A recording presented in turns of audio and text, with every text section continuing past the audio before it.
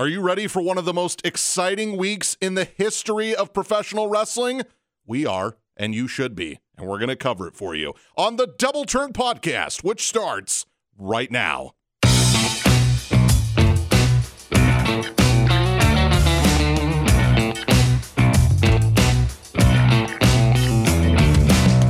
I may not be in the OC, but I've got my own OC. It's original, and it matters. It's the Double Turn Wrestling Podcast. Boss Ross and the J-Man coming at you. I've got to tell you, we have been looking forward to this week for a number of reasons, not only on the professional wrestling side, but for this show, in that this is our last Thursday show, possibly ever. Not that that's a bad thing. We're just moving days because of the schedule. The insane schedule that's about to start next week. That's right, everybody.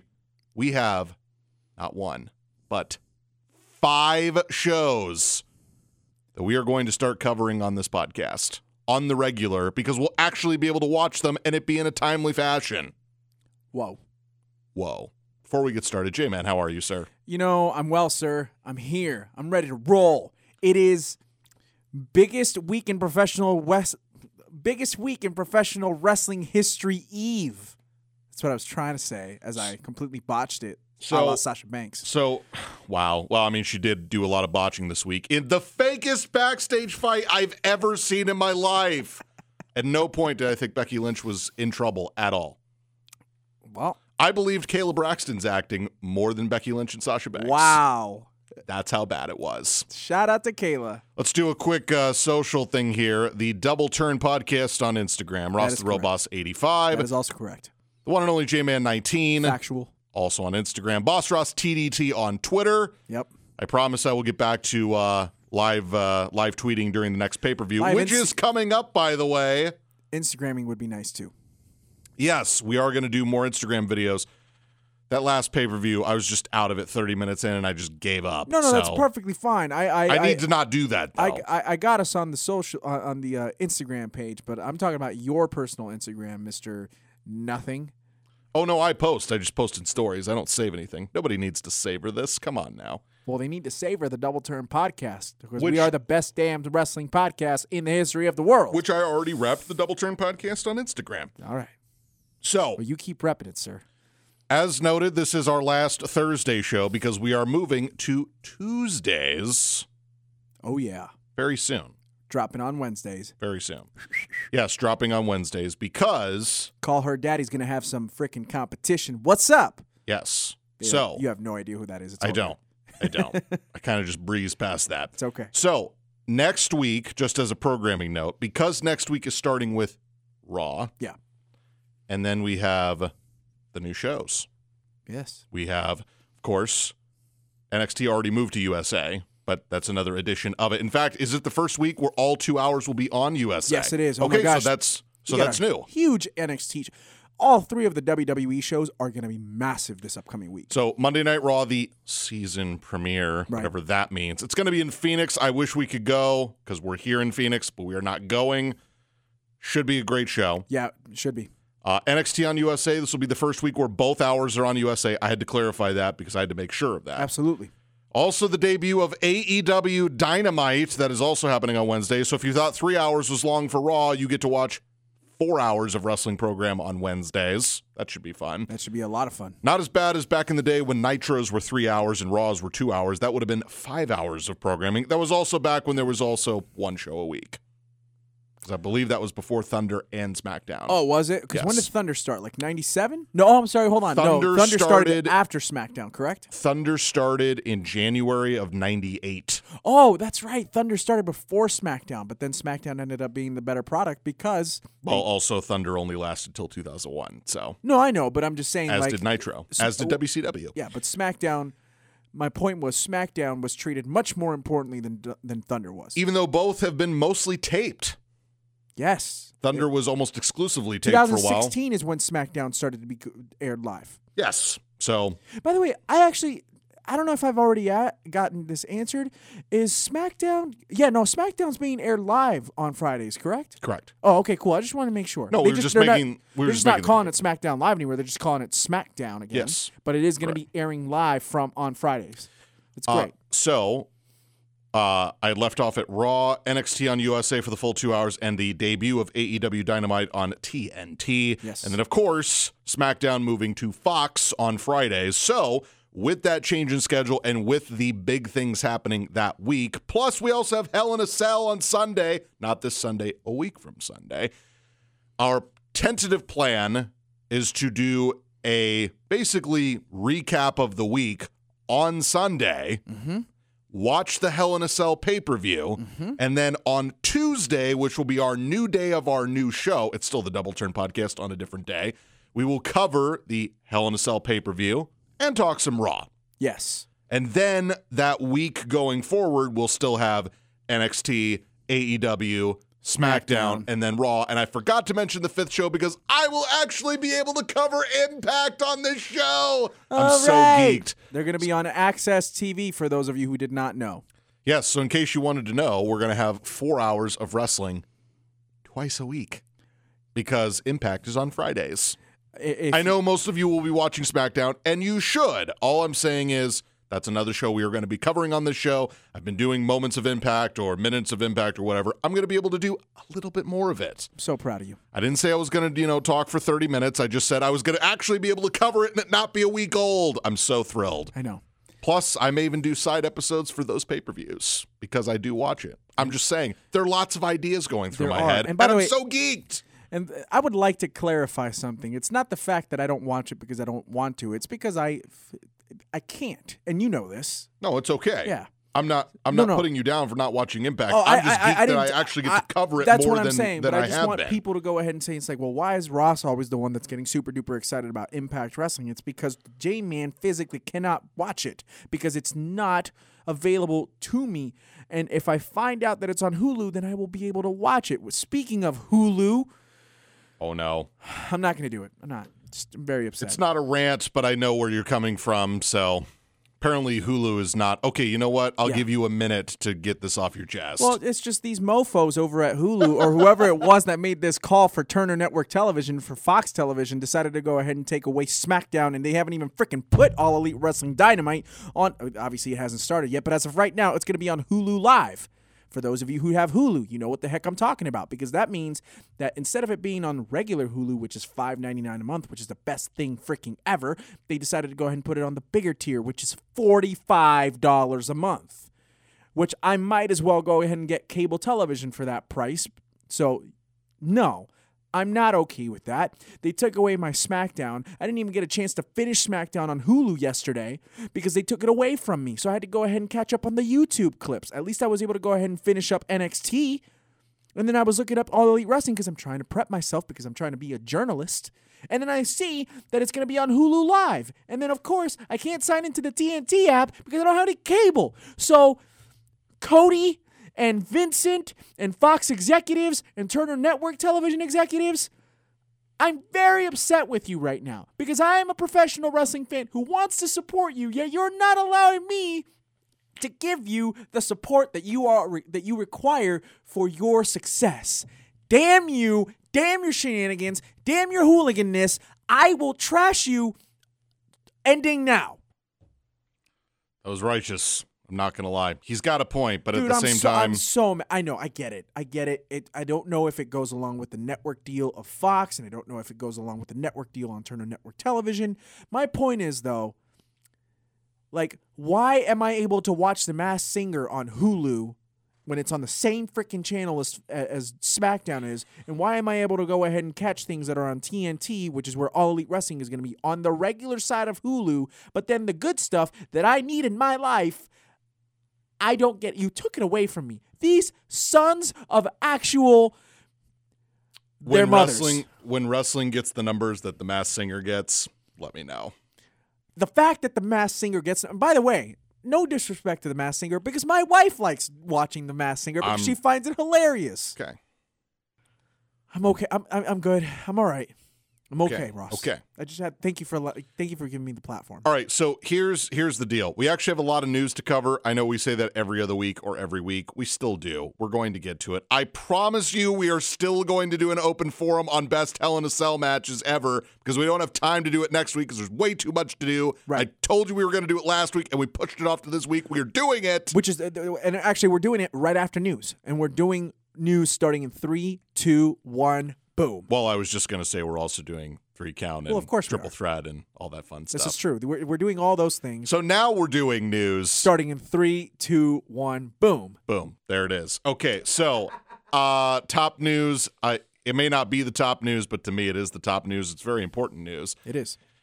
The WWE is completely switching up their announce teams, and I have no idea why other than Fox went to them and said, we must have Michael Cole, which I don't get it. But here's the brief breakdown. Yeah. So nothing is happening to NXT. Correct. NXT is Mauro Ranallo, Beth Phoenix, Nigel McGuinness. Much to my chagrin, Beth Phoenix still has a color commentary job. However, the Raw and SmackDown side of things are changing. So SmackDown is basically drafting. Yes, I use that term because the draft is coming up. It's true. They essentially drafted the Raw announce team. They are now part of SmackDown. So SmackDown will have Michael Cole, Renee Young, and Corey Graves. The interesting part of this, though, is the Raw team and who was left out of all announcing duties. Plus, I have no idea what's happening with 205 Live. I thought it was going away. Maybe it's staying. Maybe it's going. Maybe it's getting phased out. Yeah. I have no idea. By the way, important thing to note, as we mentioned, the new Raw announcement team here in a second is Corey Graves is no longer going to be pulling double duty. Good. Yeah. I'm not saying Corey Graves isn't talented enough to do it, but I don't want the man having to travel that much just to be one of the best announcers. And by the way, he is very much one of the best announcers on their squad. He has his moments of being terrible, but the point is I'd much rather him just be on one show. No, that's true. And that's fine that he's on SmackDown. If that was part of the deal of them going to Fox is that they get to pick their announce team, fine. Or if that's just a WWE move and they want their announce team on the new show, whatever. So, on the Raw side of things, Vic Joseph is taking the lead. He will be your play-by-play. They are bringing back Jerry Lawler to be a full-time color commentary for Raw. And correct me if I completely butchered this guy's name. Is it Dio Madden? That's correct. Dio Madden. Dio Madden, who, much to my knowledge, has only been calling 205 Live matches, is now a color commentator for Monday Night Raw, which means that Byron Saxton is out of the commentary team. Thank God. And unfortunately, Tom Phillips now jobless. Well, I mean, let's hold on. He's not fired. He's just off the commentary Neither team. of them are fired. From what we understand, they are still with World Wrestling Entertainment. Yes, They're just not calling any particular show, which to my sadness, it's a travesty. It is a travesty because Tom Phillips is one of the he's one of the best announcers they have in the company. Period. Tom Phillips. And I'm sure they were grooming him for this, but Tom Phillips got put in a pretty difficult spot. He did. He took over from Mauro Ranallo, who was exceptional on SmackDown. I'll get to Mauro Ranallo in a second. So I don't know what plans they have for Tom Phillips. I've heard Vic Joseph do play-by-play in color. He's fantastic. The guy's pretty good. Yeah, he called the last the last 2/3 of Raw a few weeks back when Seth Rollins and Braun Strowman won the Raw Tag Team titles before Clash of Champions. Actually, it was the Monday night after SummerSlam, if I'm not mistaken. I believe that's correct. Yeah. So for those of you that are Dio Madden fans, okay. We're about to get to know him. I just don't know much about him. From what I've heard, he's not terrible. Mm-hmm. I don't know the Jerry Lawler thing. That may be actually I've decided that I'm convinced that they decided to give him this post because they don't want him to go to AEW and hang out with his buddy, good old JR. That may be a stretch. They may just want to. I think you're right. Well, look, I know he's been around and back for a while. They've kind of integrated him back. Like he's been on pre-show panels. They've been having him do stuff a bunch in a lot of different places. So I don't know. I will tell you that Jerry Lawler is easily the announcer with the most heelish announcer experience on their roster other than Corey Graves, and they desperately need one. Mm-hmm. Now, I'm not saying that Tom Phillips and Vic Joseph couldn't do it, but they would need a strong personality to bounce off of. Absolutely. And they don't have that. No, they don't. So I have to believe that they believe Tom Phillips is more of a utility player that they can kind of use wherever, whether that's 205 Live, whether they have other plans for him. I don't know. Here would be my perfect place to currently put Tom Phillips if you're not going to have him be a play-by-play announcer on any of your 5 shows. And the 5 shows, obviously, Raw, SmackDown, NXT, NXT UK, and as of right now, 205 Live, right? Can he please get hired by Impact so they can fire Josh Matthews? That would be tremendous. Anywho, no, in all sincerity, I think the perfect place, if you're not going to place him anywhere of where I just mentioned, I think that he would be perfect to run the pre-show panel on pay-per-views with Charlie Caruso. I've been saying that ever since this morning when I found out. When I saw that Tom Phillips does not have a post as of right now, I'm like, if he doesn't have a post, he's got to go straight to the pre-show panel and run it with Charlie. And take Coach off of running it and have him be an analyst instead and let Phillips do his thing. Can I interject? You most certainly can. I actually think Renee and Charlie doing a show together would be awesome. And then you put Tom Phillips on pre-show duty and have him do occasional backstage. Because here's the thing. They already have Sarah Schreiber and Kayla Braxton. They don't need a million backstage interviewers. Yeah, but like I told you. And yes, have Byron Saxton do backstage interviews because that's all I want to see of him. Okay, first of all, there's nothing wrong with doing backstage interviews. Of course not. You know, I still think Renee should be doing them. Yeah, Byron Saxton was pretty good backstage back in the day before he got called up to go ahead and do color commentary, first of all.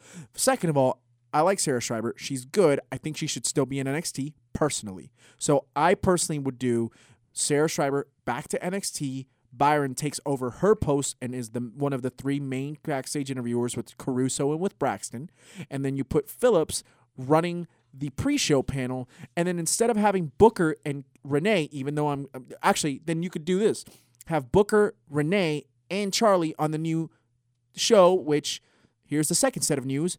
WWE now has a show on Fox Sports 1, and it is called WWE Backstage. Quick question. Is it Kathy Kelly that's doing the NXT interviews backstage? Kathy Kelly is no longer doing the backstage interviews. Kathy Kelly's more doing like the pre-show stuff and But she was doing backstage. Correct. So who's doing backstage interviews with NXT right now? It's now Josiah Williams, who is of the fame of the remixes with the theme songs for WWE Superstars over the past year and a half. Great. Been doing a great job. Might as well get DJ Rand while we're at it. Continue. There's another person who I don't know who it is, and Kathy Kelly is spread out, but it looks like she's doing more like presenting for NXT itself, not color commentating or commentating, but more presenting of the television show. You know what else I would vouch for? I would vouch for your boy Triple H hanging out with NXT, moving Regal to the main roster. Babyface GMs that are respected like William Regal would be a welcome addition to, I don't know, SmackDown. Just an idea. Plus, Triple H can focus on NXT, and I don't need to see him wrestle on WWE television. It's a win-win for everybody. Well, for me at least. I'm just saying, because he's already down there, your boy Triple H can hang out there. Maybe he can bury some more people while he's down there. Why you gotta? Maybe he can wrestle. Why? Maybe it'll be your boy Triple H versus Adam Cole for the NXT title, and he can win. Then he could just be. In fact, tell you what, your boy Triple H can wrestle a 4-on-1 handicap match for all the belts and win. That'd be great. Ladies and gentlemen who listen to this program, do you see the shenanigans and crap that I have to put up with on a weekly basis? Like, I love this man. I adore you. You know this. But there are some times you drive me absolutely insane with your asinine comments like that. And you know, because you know, I will defend Triple H, Paul Levesque, until the day that I can no longer stand. Okay? And here you are, sitting in front of your microphone, Sarah Schreiber loving, Mandy Sachs loving, Sonya Deville wishes she was straight loving, like, man over here taking shots at my boy Triple H. Renee Young and Booker T will be hosting the new show WWE Backstage. It's on FS1, correct? That is correct, yes. On Tuesdays. On Tuesdays, Tuesday night, I think it's going to be 8 Pacific, 11 Eastern. And so what it's going to cover is basically all things WWE news, which I think is going to be really, really cool. So I actually have to also interject this question before we go on, and I apologize that I've gone on please. 3 tangents already. No, it's okay.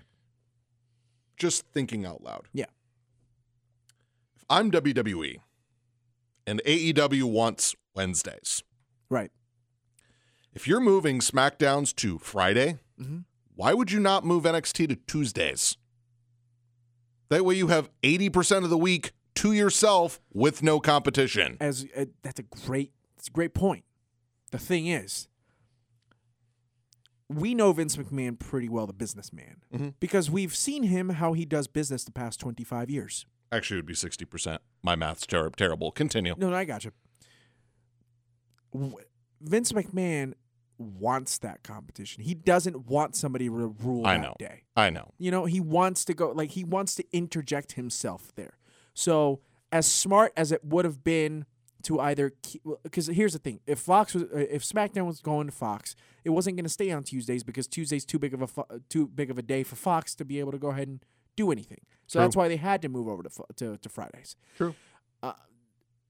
NXT would have been perfect on Tuesdays and take over the slot that SmackDown had because it would have made sense. It would have been the perfect.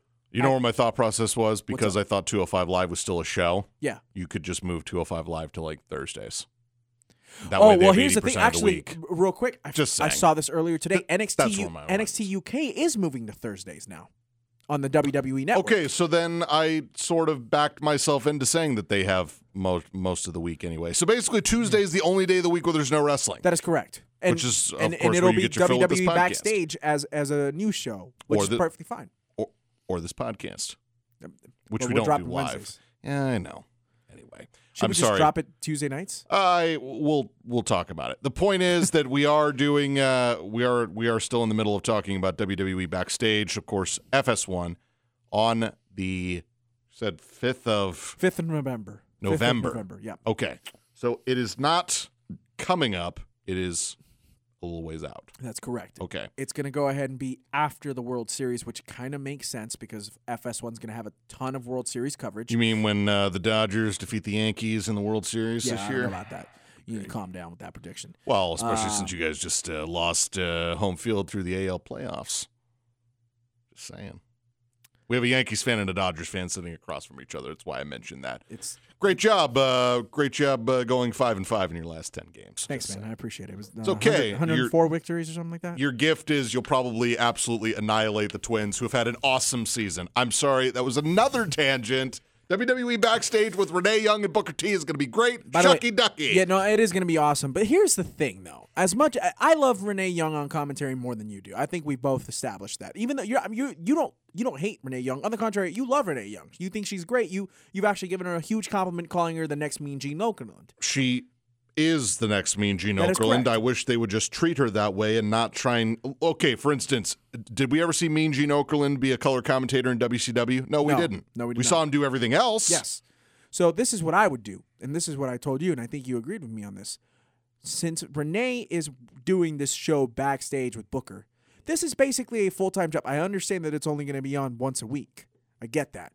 But that doesn't mean that it doesn't take a lot to go ahead and produce a show. It takes a crap ton to do a show. So you're meaning to tell me that Renee's going to be flying all over the place with SmackDown, having to go ahead and come back to LA on Tuesdays to record this show with Booker T, and then go home to Moxley for once a week?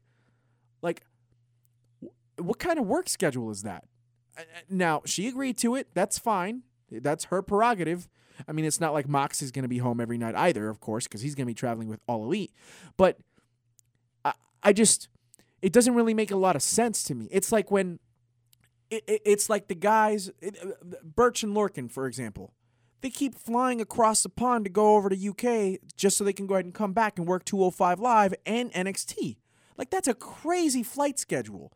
Are they getting the miles? Sure. Yeah, of course they are. But I mean, I'm just in a serious capacity.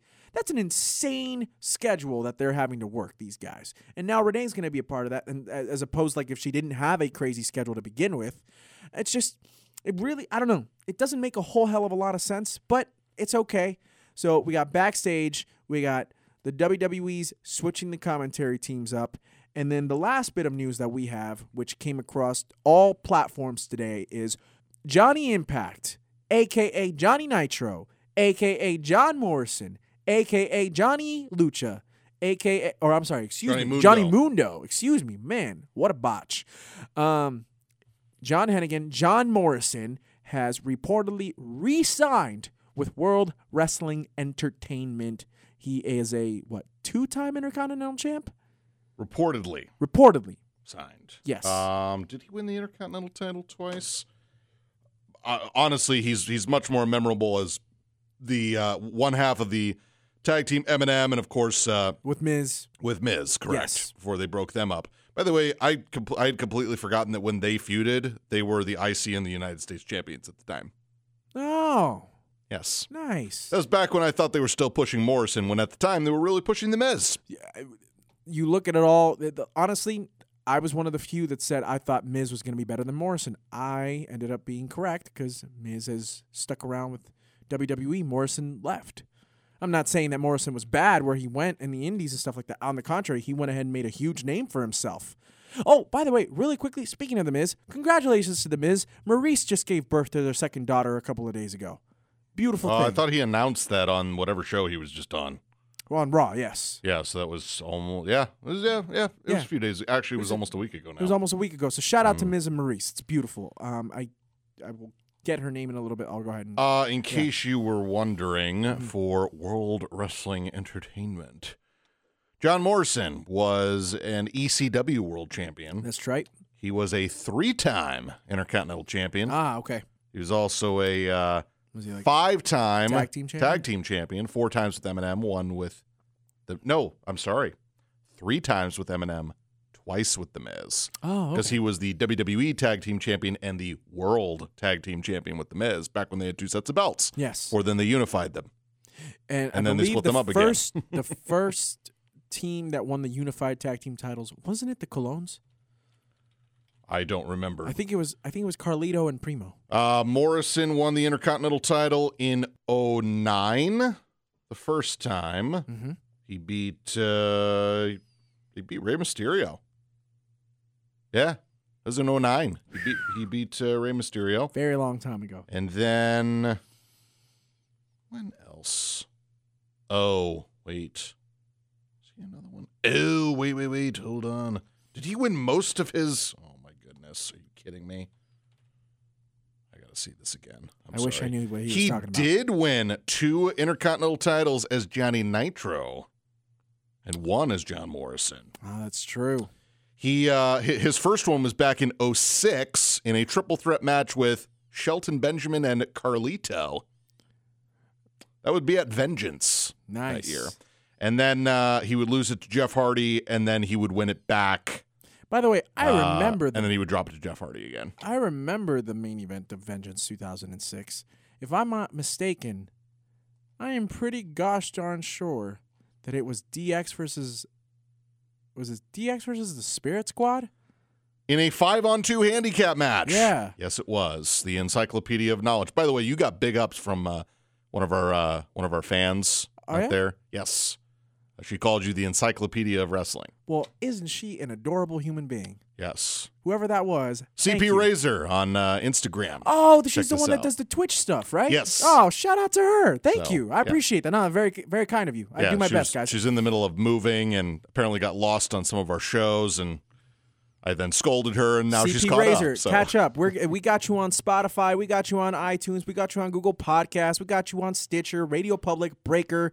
I mean, you can make your own platform, and I'll make sure to put it on there too. Another cheap plug for you. By the way, that was also one of the 2 out of 3 falls matches that ended 2-0. Ric Flair and Mick Foley. Ah, yeah, that's true. Yes. And I think 2006, that was Vengeance. Oh, didn't Edge win? No, hold on.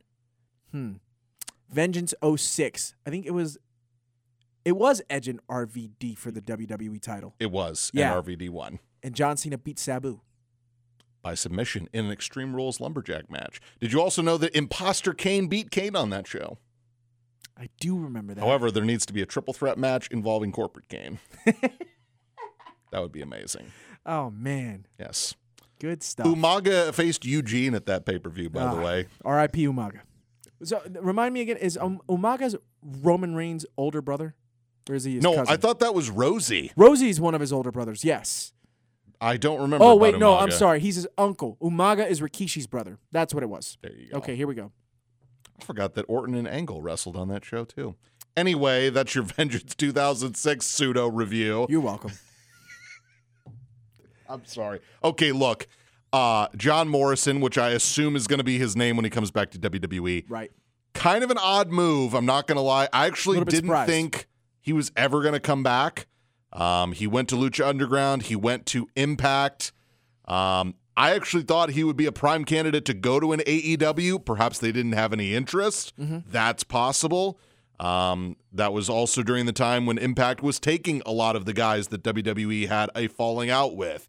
They took on Morrison. They took on the Alberto El Patrons for a while. They took on and even earlier, they took Jeff Hardy. They took Ken Kennedy or Mr. Anderson. They took Doc Gallows at that time. Yes, Luke Gallows worked for Impact at one time. Bully Ray worked for Impact at one time. You could go on and on. RVD. Why am I forgetting homeboy? Help me out. Which guy are we talking about? There's a stunt double. Oh, Damian Sandow. Yeah, thank you. What was his name? Axel Rex or whatever? Axel Rex? Really weird name they gave him when he came over to Impact. Yes, it was a very weird gimmick. But yes, that's another example of that. Aaron Rex. Thank you. Was the name. So kind of an odd move for John Morrison to go back.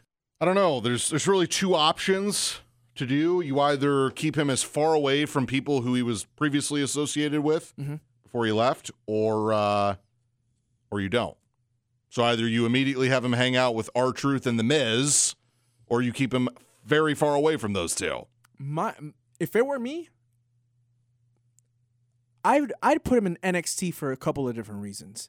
Okay. One, because of what he's done in the independent circuit, I think that his style nowadays kind of reflects more, it would match up well with a lot of the guys in NXT. First of all. Second of all, if you want somebody to kind of get their feet wet again with the WWE, I think the perfect place to get that done is once again in NXT. Yeah, I'd rather just throw him back on the main roster. Everybody knows who he is. Yeah, I know, but... And unless your plan is to have him get over on the stars on NXT, I wouldn't put him down there. I wouldn't. Well, I don't know. I honestly, to be perfectly honest with you, if you just want to just put him back on TV, I'd just put him on Raw. Everybody knows who he is. Did you put him as a heel or as a face? Babyface. Babyface? Yeah. Okay. Because everybody's going to be excited that he's back. True. And True. and people that only watch WWE, and there are those of you that are out there, and that's fine. I'm not telling you that you're bad wrestling fans. I think you're missing out on some things. But there are people that only watch WWE. Right. In fact, there are people that only watch Raw, or only watch SmackDown, or only watch NXT, or only watch the pay-per-views, or only watch WrestleMania. There are those people. Oh, I know that. They get the network for a month. They get WrestleMania for free. They end the month. They don't renew it, and they come back in a year. And that's fine. Yeah. I mean, there were so many people that there were friends of mine who only watched WrestleMania 28 because it was Rock's first match back. There you go. Yeah. And by the way, if you hadn't watched wrestling in a long time and you wanted to watch one show, and then you wanted to, just kind of get a taste of it and see if you wanted to get back into it, I don't fault you. Yeah. So John Morrison being back, we'll see. First of all, it's not even confirmed yet. We don't know if it's officially going to happen. If it does happen, then I would just throw him right back in to get his feet wet. Because it's not like he's been doing nothing. He has been wrestling. He's always been in phenomenal shape. Yes. When pushed correctly, he actually was a pretty decent babyface. He got rushed into his first heel role because that was actually right during the time when the whole Chris Benoit thing happened. He actually replaced Chris Benoit at Night of Champions and beat CM Punk to win the ECW title. That is true. That was that whole thing. That was 07. prime time Johnny Nitro. Yep. It was back when everybody was like, oh, CM Punk's finally getting over. Yeah, it took him 4 more years after that. 4 years when they could have just pushed him then. Unbelievable. Anyway. Is that our news? That is our news. All right. I think it's not that time that you're thinking of, but I think it's that time. We are going to talk Hell in a Cell matches, which is going to be kind of our open forum this week. We were going to do a top 5, then we decided to do an open forum. Then the show went long last week. That's not blaming anybody. I'm just saying we had a good show. We just ran out of time. Right. So this week, I brought up a specific list, and I now have it in front of me. Ross brought up a list, and he's checking it twice. I'm going to reference the website Den of Geek. Yes, because that's the information I'm getting from my list here. I'm not going to rank it. I'm just saying they ranked the best Hell in a Cell matches. This was from September 13th of 2018. That left out the 2 Hell in a Cell matches that were last year. They would not make my top list anyway. That's fine. It doesn't matter. So there have been 40 Hell in a Cell matches. 40 is a lot. It does help when there's a pay-per-view called Hell in a Cell and you're forced to have Hell in a Cell matches every year. But that being said, as I look back on this, because we're coming up on Hell in a Cell. Yes. It's kind of a weird time for WWE because we've got all this TV programming going on. Then we have a pay-per-view. Then we have a Saudi Arabia show. Then we got War Games. Then we have War Games, and then we have Survivor Series. And then whatever the show is to end the year in December, which I believe that's TLC. Yeah. Hopefully not with stairs. I say that every time. Perhaps we'll have instead of stairs, it'll be TLCS with scaffold. You never know. This guy. Scaffold match. This guy. Why not? My God. Yeah, why not? So let's just get all the jokes out of the way. Obviously, nobody's saying The Undertaker versus Big Boss Man from WrestleMania 15 is anywhere up there. Although there were some interesting matches that were listed pretty high on this list. Again, I'm just going off of the list again from Den of Geek. This author is Gavin Jasper, so I'm giving credit because I'm just referencing this list. So that's why I just want to make sure that I give proper credit because that's where I'm listing it. Fair enough. I got to tell you, there are some of these matches that I saw live in person. There are some matches on here that are some very infamous matches that are either ranked way too high or way too low. I will tell you right now, this person's number 1 Hell in a Cell match would make my top 5. Okay. And that is Cactus Jack versus Triple H from No Way Out in 2000 for the WWF title and Mick Foley's career. Because this is back when Mick Foley was wrestling as 2 different people. Yes. But not really. Because he had been beaten down by Triple H and came back as Cactus Jack and freaked out Triple H, and then Triple H beat him. Twice.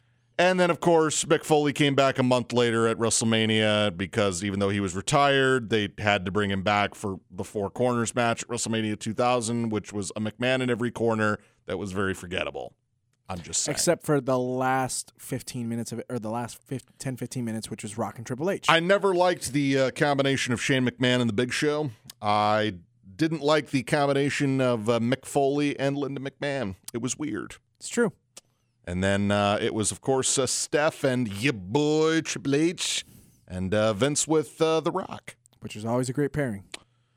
Not as great as the Austin Vince pairing. Of course, Obviously. they were, whatchamacallit. But yes, I mean, it's synonymous. I mean, you've got 2 of the biggest stars in the history of the business in your business at the same time. Correct. It does help. Plus, when Rock and Austin have such great chemistry against Vince. Against and with Vince, actually. Yes. And Triple H had some pretty good chemistry with Vince as well. Yes, but if we're again, when push comes to shove, it's Rock and Stone Cold. I know he's your boy, and he's got a lot of influence over the business, not only as a wrestler, but in the behind-the-scenes thing. But Triple H is not at the same level as Rock and Austin. Can we be fair in saying that? Yes, we can. Okay. I may give him a lot of crap, and I may not ever want to see him wrestle again, but I will at least give him his credit of having an impact on the business. That's all. Undertaker and Shawn Michaels from In Your House, Bad Blood, 1997 is a classic match. It's the first ever Hell in a Cell match, if I'm not mistaken. It is. That is also when it was spelled B-A-D-D, blood. Bad blood. It's true. Gotta watch out. And it was back in the day of In Your House stuff. WWF, In Your House. Wasn't Bad Blood where, was it Kevin Nash and Triple H had a yeah, so Bad Blood hosted multiple Hell in a Cell matches. They had Kevin Nash and Triple H with Mick Foley as a special guest referee. And then the year after that in 2004, they had Triple H versus Shawn Michaels. And then the next year at Vengeance, it was Batista and Triple H in 05. And then in 07, the gloriousness that was Batista and The Undertaker, which I believe happened at Survivor Series.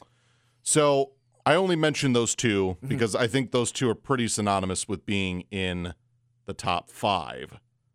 There are some other matches that I would say are very high up there, but maybe are not consensus everyone's in there. I would say the first 2 matches I just mentioned are probably in everybody's top 5. What, Shawn Michaels and Shawn Michaels, Undertaker from In Your House, Bad Blood 1997, and the Cactus Jack Triple H match in 2000. I would agree with you, and I would also say that No Way Out. I would say that Triple H, Mick Foley, and Undertaker are synonymous with the structure as well. I think that's a given. Yes. Yeah. Now, of course, the other match that everybody will talk about is Undertaker versus Mankind. Yes. That would be from King of the Ring 1998. Yes.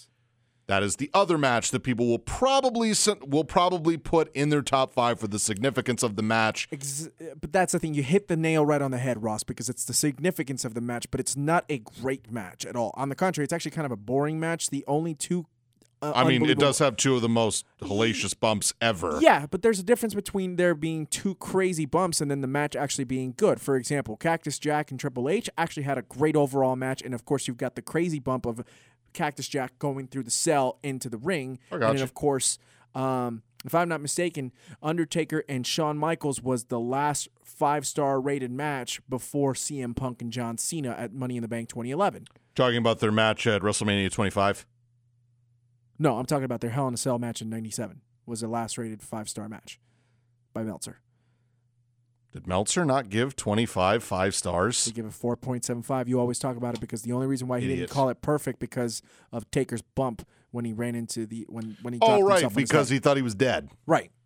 Yeah. So did everybody else. I'm sorry. That's a 5-star match. I'm well aware of that. It is. I know, but I'm just saying Meltzer, the last match he rated 5 stars for WWE was HBK and Taker in their Hell in a Cell match at Bad Blood in 97. Yeah, and then he gave away 7 stars and ruined his whole system. Exactly. So what I actually want to ask you is I kind of want to go rapid fire here, and you tell me a match that's Hell in a Cell that you really enjoyed. Okay. And I'm just referencing, again, I've been referencing the Den of Geek list from Gavin Jasper from September 13th of 2018. Mm-hmm. This is not my list. This is not J-Man's list. This is one person's list. It's just a comparison of what we're talking about. So I will give the floor to you to tell me a match that you hold in very high regard as a Hell in a Cell match, like within your top 5 or top 10. I'm not saying list the whole thing. I'm saying kind of go back and forth here. I think that one of the matches, genuinely, because these two men have tremendous chemistry and they're two of the best big men ever. I think Batista and Undertaker at Survivor Series in 2007 has got to be up there. It's one that I hold dearly. I think it's a fantastic match. For those of you who haven't ever watched Undertaker and Batista go, especially in their primes, watch their 2007 Hell in a Cell match at Survivor Series. It is truly fantastic. And then, of course, Edge intertwined himself yet again into this rivalry because he speared the Undertaker, and that's how Batista retained the World Heavyweight Championship. So that's one match that I definitely hold up. So, I've talked with people a lot about Dave Batista and how much I enjoy him as a performer. Yeah. In the many stages that he was a performer, big-time babyface. Yep. Kind of a sidekick role with Evolution, and then he had his heel role when he was with John Cena dressing in the designer jeans and all that fun stuff. His heel role is completely underrated. It is. But he was not the easiest guy to work with. No, he was not. However, I'll say this with a straight face. His 2 best rivals were Triple H and Undertaker. It's not even close. Like, I'm not saying having a good match with The Undertaker or Triple H is easy or hard. I'm saying that it's good to know that you not only have one person that you had amazing chemistry with, you actually had 2. I am not saying Batista and Edge didn't have good matches, but Edge had much better chemistry with Taker, and Batista had much better chemistry with Taker. I think that, and they had less chemistry with each other. I think that bodes well for The Undertaker, to be honest with you. Yes. Yeah. Speaking of Triple H, I love the Batista Triple H match from Vengeance 2005. It's a fantastic match. That is the best feud of Batista's career. The Triple H? Yeah, for sure. When Triple H put him over 3 times. 3 times. Yeah. That feud, that is of course right after he left Evolution. He won the title at WrestleMania 21 out in L.A. And then, of course, he won the 2 return matches back when they actually, prolonged feuds and actually, drew things out. And, had like Hell in a Cell matches be feud enders, Absolutely. Normal things. Right. So that was the not passing of the torch. It's kind of a cliche term, but I will say that was Triple H saying, "You're the man." And then, of course, he got drafted to SmackDown not too far after that. He moved over to SmackDown because Cena moved over to Raw like a few weeks prior because they elongated the draft. The draft was like a month long. There was a new pick coming over to each show every week. That's correct. The last pick was Batista coming over to SmackDown because JBL had just beaten Booker T and Chris Benoit and Christian to be crowned the new SmackDown champion, and Teddy Long came out and was like, "No need. SmackDown hit the jackpot, baby." That was the actual line. Okay, I just said mine, so the Triple H Batista one, so go ahead. Undertaker, Brock Lesnar, both of those matches. For those of you who don't know, Undertaker and Brock Lesnar had not one, but 2 Hell in a Cell matches, and they were completely different from one another, which is what makes the Brock Lesnar-Undertaker feud so fantastic. So, just for reference, No Mercy 2002. Correct. This would be pretty early Brock Lesnar and still very prime Undertaker. This is definitely very prime Undertaker. This was Brock Lesnar. I think he'd been champion for 2 months. Okay. Because he'd beaten Rock at SummerSlam, and then he had a double DQ match with Undertaker at Unforgiven. And then they had their rematch inside of Hell in a Cell. And it's iconic because you see Brock Lesnar get on top of the cell and then throw up his WWE Championship, which was it's an iconic image. And then, of course, you had the second Hell in a Cell match that they had, which 2015. was 2015 at Hell in a Cell, which also, by the way, took place in LA. I personally think that their 2015 match was a little bit better to me for a multitude of reasons. Brock Lesnar gets a lot of flack since he's come back in 2012 because he's just suplex machine, right? All he does is suplexes. All he does is Germans.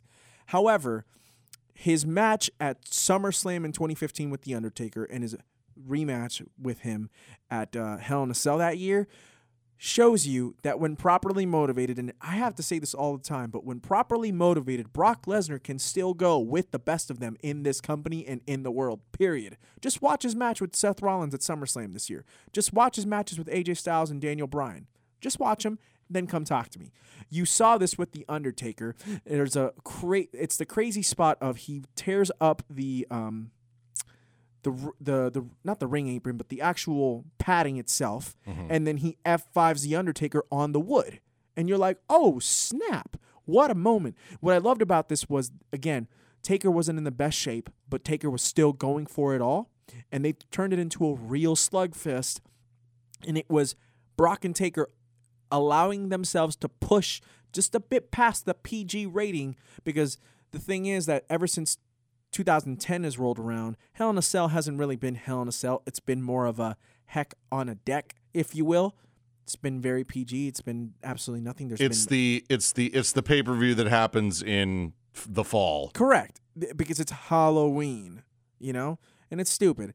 But Undertaker and Brock Lesnar were actually able to take advantage of what the Hell in a Cell structure was all about. I have very fond memories of The Undertaker and Triple H at 28 with Shawn Michaels as the referee, in which I saw probably the closest near fall to ending the streak I have ever seen in my life. I'm pretty sure I shouted at my television going, "What?" Easily the best match of that pay-per-view. Actually, I was best not match a fan of 28. Now, remember also that if I was booking it, you would have had Cena beat Rock. I do. Yeah. But I understand why they were not going to have Rock lose his match in his hometown. I get it. Plus, it fit the storyline of Cena getting him back in New York. And then there were plans to do a third match, and they didn't do them. Yeah. Because they just finished. Plus, Rock kept getting hurt. Rock tore his oblique, right. Actually, Rock got hurt in both those matches. Yes, the point is, Undertaker and Triple H from 28 ruled. That match was sick. It ruled. Yeah. Also, total side note, and then we'll kind of wrap this up. Sure. Please, for whatever is sweet up above, please rewatch The New Day versus the Usos from Hell in a Cell 2017. So with you on that, man. This was during the time period where I said these two teams could feud until the end of time. It's true. Yes. Please go watch that match for the SmackDown Tag Team titles. I've got one that we haven't mentioned, and I'm about to mention it right now.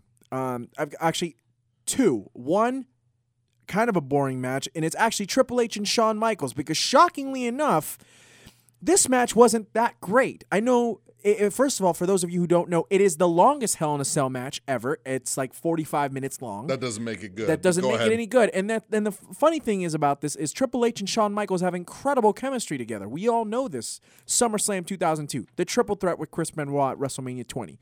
Like, they have some outstanding matches, and this was a good match, but it wasn't great, and then they pushed it to be 45 freaking minutes long. So I just want to throw that out there. That's not a very good match. However, the six-man Hell in a Cell match. Armageddon. At Armageddon 2000. Now that to me is the precursor to Hell in a Cell. Because Hell in a Cell, oh my God, what is wrong with me, Roswell? The precursor to Elimination Chamber is what I meant to say.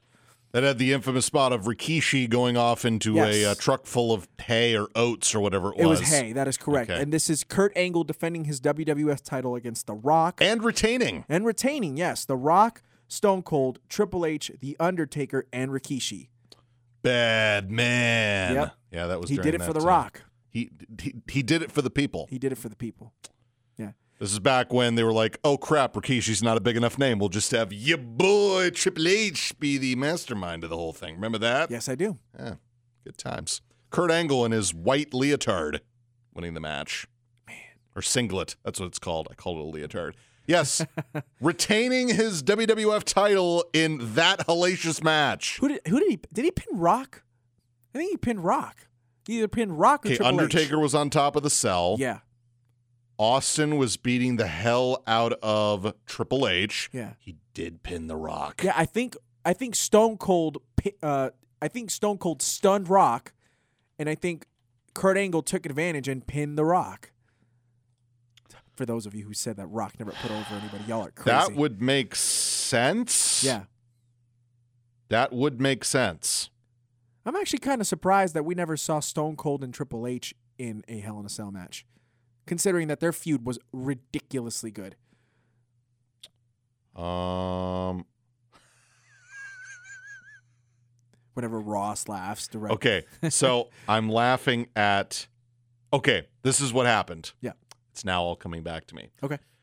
Triple H got back in the ring, and I believe Angle crawled barely on top of The Rock and basically pinned him with one finger.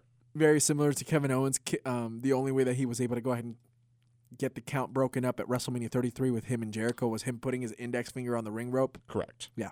So, we could spend even more time on this. I will tell you that match is ranked much lower than I thought it was because I actually love that match. That match is fantastic. It is. It's the precursor to the Elimination Chamber. Now, I will tell you that we have 2 Hell in a Cell matches coming up at this pay-per-view. Yes, we do. Which we are reviewing next Sunday. A week from this pay-per-view. upcoming Tuesday is when we will be reviewing that show. I know. I'm sorry. Yeah. We are previewing it. Excuse me. Yes. Yes, and then we'll be reviewing it a week from Tuesday. Right. So Seth Rollins and Bray Wyatt, or The Fiend, for the WWE Universal Championship, and then Becky Lynch and Sasha Banks in the second ever Hell in a Cell match. It was Sasha and Charlotte. That is correct. I didn't like that match either. That match, they worked hard. I remember that match ending with, was it natural selection after a botched table spot? Yes. That's why I didn't like that. However, there was one cool spot when Sasha's climbing the cell on the outside and then Charlotte powerbombs her to the announce table. That was cool. Sure. Yeah. By the way, that match, that event took place in Boston, Massachusetts, which is Sasha's hometown. Yeah, no wonder she lost. Everybody loses in their hometown. Yeah, it's Charlotte. Charlotte lost in Charlotte. True story. The Golden One Center in Sacramento, California. Home of the Sacramento Kings. Maybe they'll be a playoff team this year. Maybe. I mean, they've been close a couple times. By the way, so Raw and SmackDown emanated from San Francisco this week at the new Chase Center, which is the new home of the Golden State Warriors. I miss the days when they would go to events in San Francisco, when they would go to the Cow Palace. That's where Eddie Guerrero won his WWE title. Good old Cow Palace. With help from Bill Goldberg. Oh, yeah. Listen, let me just say it now. Eddie Guerrero is top 3 greatest SmackDown superstars ever. All right. I'm not going to get into a fight with you on this. Don't get into it. There is a bracket on Instagram? That is correct. Saying the fact that Eddie Guerrero is a 4 seed boggles my mind. And Rey Mysterio is a 1. Crazy. Okay, so here's what I will tell you.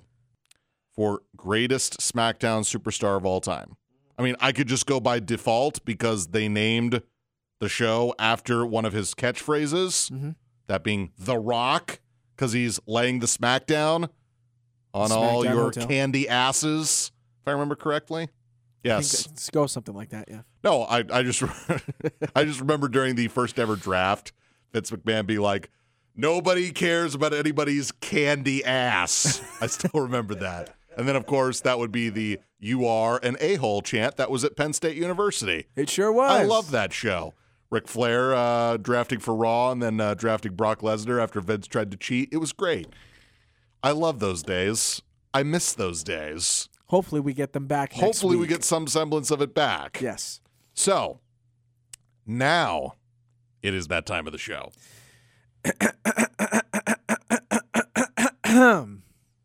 Roswell, are you ready? Let us hit them with it. Everybody's down for the 3 count. I can't get you out of my heart. I knew we were in trouble right from the start. You should have played it smart.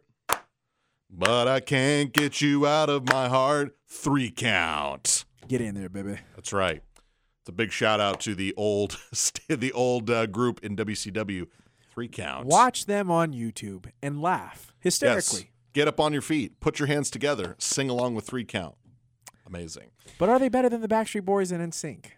And Britney Spears is kind of cute. We're on TRL and MTV. Yeah, it's good times. I could go on. And by the way, 98 Degrees. Don't forget about 98 Degrees. Yikes. All I remember of them is, didn't they do one of the songs in Mulan?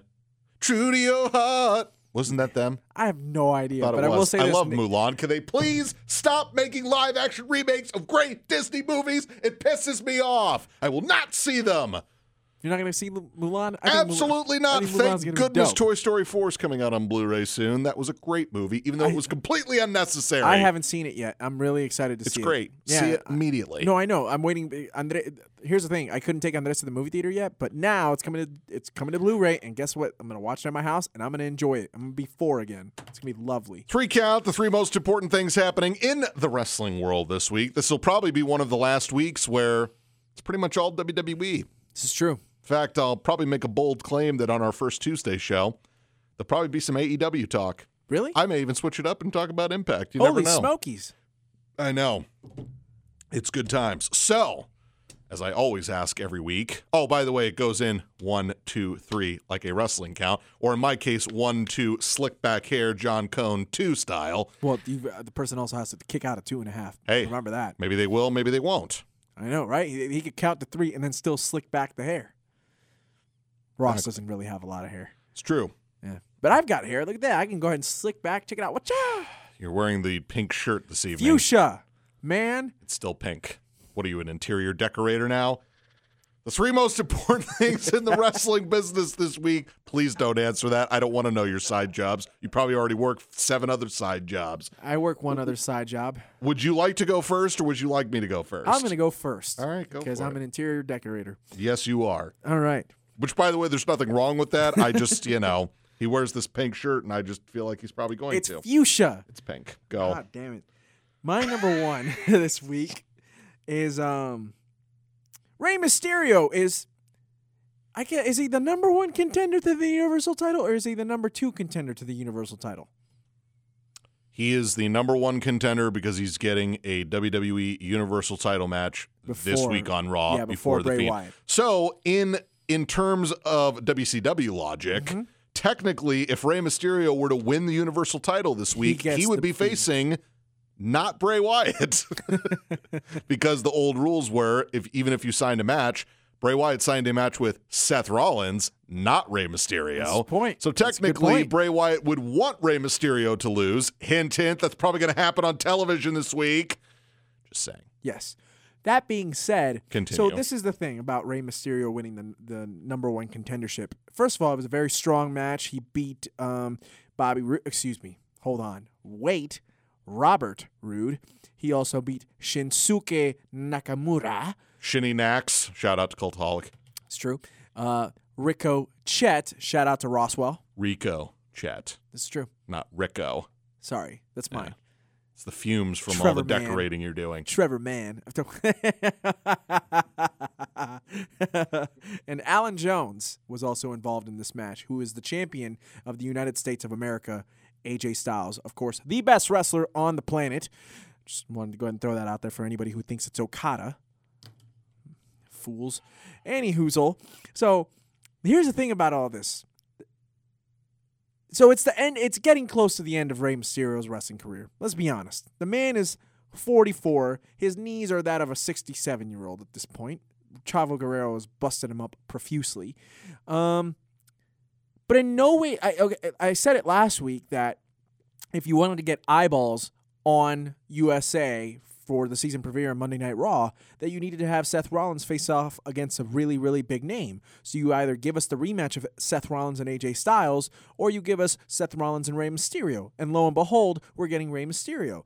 This is a wonderful move to not only legitimize Seth Rollins' Universal title run, which, by the way, it's already pretty legit. Look at the names he's beaten. He's beaten Brock Lesnar twice. He's beaten Baron Corbin. He's beaten Braun Strowman. He's beaten AJ Styles. Now, you put him in the ring with Rey Mysterio, you're guaranteeing yourself two things. One, this is going to be a phenomenal match. Like, you'd be stupid to not think so. And two, it's Rey Mysterio being on top one last time. And I'm really happy, but at the same time it saddens me because you and I have grown up watching literally grown up watching Rey Mysterio. We watched him as like one of the king of the cruiserweights when he was in WCW along with Eddie and with Chris Jericho and with Benoit and Malenko. And then we saw him come over to WWE in 2002 and then again be the same ruler of the cruiserweights with Kidman and with Tajiri and with Funaki and with Jimmy Wang Yang and Chavo Guerrero and Chavo Classic. And then finally he became the main eventer. And he's basically been one of the GOATs from that point on. He is the best luchador World Wrestling Entertainment has ever had. He's probably one of the greatest luchadors ever, period. And it's just beautiful to see him one more time getting the love and appreciation that this man has earned up until this point. And I'm really excited, yet it saddens me just a tad that he might not get another world title run, but at least he's going to put on a showstopper with Seth Rollins in Phoenix on this upcoming Monday. So it was a long one. It's Rey. I got to give my love to Rey. Even though you know exactly what's going to happen. Yes, I do. He's going to have the match won. Bray Wyatt's going to come out and Mandible Claw him, and the match will get thrown out. So he's getting a Universal title match that means nothing. Or Seth Rollins might just pin him clean. Yeah, I see Bray Wyatt scaring him, which, by the way, Seth Rollins being terrified of a guy in a mask, not terrified that he beat up Braun Strowman, is the dumbest booking decision ever. Your top babyface champion should not be afraid of someone. I'm done with my rant. I'm gonna be very short with my 3 count because we've basically discussed all of these things. My number one this week is the announce team's getting shaken up. Not a fan of Michael Cole. I really think they need to put him out to pasture soon. Not a big fan. However, I understand that they want to make a big deal. They want their A team on SmackDown. That's fine. They keep the teams together. I'm still a little weary about what's going on Raw. I still have no idea what the aversion is to put Mauro Ranallo on the main roster. Personally, he's way overqualified to be hyping up NXT when the fans already do it for them. Yeah, I said it. Mauro Ranallo is above NXT. Above it. He needs to be on Raw. But apparently they are just not willing to do that. So I will give Raw a chance. I will give it a real chance with this announced team. I won't give up after 1 week. Right. Because the SmackDown team is basically the old Raw team. I mean, it is. Yes. So I will give it a fair chance before I give my opinion of how good or bad it is. Mm-hmm. And then they've got all this other programming going on, and they're shifting people, and I don't know what they're going to do. So I will give it a fair chance. But this is clearly a move that says that they want to make SmackDown a big thing. They want to make a big statement. I'm just going to laugh when the exact reasoning you wanted Seth Rollins to beat Brock Lesnar is the exact reason why Brock Lesnar is going to beat Kofi Kingston on SmackDown this week. We got to have a full-timer on the belt with all this war going on. But, yeah, it's going to come back in your face when Brock Lesnar becomes the WWE champion again. Makes me happy. I'm actually going to be thrilled to hear his music this time. I'll probably still chant what I normally chant, which I will not repeat on this podcast, but I'll be happy because Kofi Kingston, the 11-year man who's a company guy, finally be sans belt. But the announced team's changing. I'll give it a chance. It is big news. They're shaking things up. Plus, there's a draft. Maybe Michael Cole will be drafted 205 Live. That would be tremendous. Maybe Tom Phillips will take over afterwards. That would also be tremendous. Why doesn't he have a job? Okay, that's my number one. You done? Never. Go on. I'll echo your sentiments on my number two because it is the huge, switch up. But here's the thing. I have a feeling that as of right now, even though that Raw is the flagship show, SmackDown has, not that it was never not important because I feel like SmackDown has always been important, but I think it's on equal playing field now, brother. I think that they legitimately are looking at SmackDown being on Fox because it's the one that's on actual world broadcast television. Fox is a completely national show. You do not have to have cable to have Fox. It's a huge thing, and I'm glad that they're treating it with this major importance because Fox is investing a lot of money into SmackDown. And you know who I'm really happy for in this entire situation? I'm really happy for Corey Graves. Because Corey Graves, I feel like he doesn't get enough appreciation. There's a reason why he was pulling double duty for the last year and a half, 2 years, because he's great, because they know that what they have with Corey Graves. And I hope that this exposure on Fox goes ahead and is good for him, and I think it will be. Vic Joseph, I think, is going to do a mighty fine job. I think that it's sad that, as we discussed, that Tom Phillips does not currently have a role, but I'm hoping that they go ahead and figure that out soon for him and Saxton's sake. And I disagree with you entirely with Michael Cole, because when Michael Cole is on it, Michael Cole is on it, and I think that he's going to do a wonderful call of calling this upcoming Friday's show, especially the main event of Brock versus Kofi. Vintage Brock Lesnar, or I should say classic. Now he's using classic instead of vintage. It's funny. I prefer vintage. I prefer vintage rock. I prefer he just retire, but that's just me. My number two of my 3 count this week, I will admit to you, I am very impressed with how seriously they are promoting and really propping up NXT on USA. Man, aren't they doing a great job? I've been very impressed. And this is why I will continue to say I really do believe they want this to be a third brand. Instead of, gone are the days of this being developmental. Of course, it's kind of been the case for a while, but now this is officially this is not developmental anymore. Now, if you want to say it's a stepping stone I still would rather it just be the third show. And I'm not trying to say it's derogatory. I'm saying, honestly, at this point, they should really treat NXT on the same level. Yes, I agree. And maybe some people do, and maybe some people think of it even above Raw and SmackDown, and that's fine. But it's going to 2 hours. They can fit a lot more in. They can now have a bigger roster than they've had and put more people on TV every week, which will expose some people and really showcase other people, right? Which is good, because there are some people I don't need to see on TV every week. By the way, this was Kathy Kelly's first ever time on actual WWE television. Okay. Because she's been on the network, but this is broadcast television. But, okay, for instance, I'll give you an example. Mm-hmm. The entrance the Undisputed Era did this week to open the show. Super badass. amazingly badass. Yeah. And guess what? I realize they've started shows with them coming out on the stage and coming out. That was something different and cool that they did because now they're a big-time player on the USA Network. It's a big deal for them, Sure and they're is. treating it that way. And it feels like what they're doing with everything they're doing is important. And that doesn't mean that NXT has not been important all these years, but now it's just a different feel. And the other thing that they've done is this, okay? I was very weary of how the USA Hour and the WWE Network Hour were going to be different. And there were differences. Mm-hmm. But what you're seeing is that if you just translate the elements from the WWE Network and put them in the USA kind of form, it works. Kind of combine them, it's going to work. Mm-hmm. So, as with most things, you have a couple of weeks where all eyeballs are on you, and you knock it out of the park, and you're good. Now it's all about sustainability. Absolutely. So they have to be able to do this every week, keep people hooked, and now they have twice the onus because now they have AEW Dynamite coming up right up in their grill this coming up week. So they got to knock it out of the park every week. They do. Because AEW Dynamite's going to bring it. Yes, they are. And not only does NXT have to bring it, Raw and SmackDown have to bring it, and they know this. Yes, but at the same time, it goes both ways. All Elite Wrestling now has to bring it too. Of course they do. They're messing with the giant. All I'm saying is I've now seen 2 weeks of NXT on USA. Yeah. I've yet to see a Dynamite show on TNT. Right. Which, by the way, I think I already know what they're opening the show with.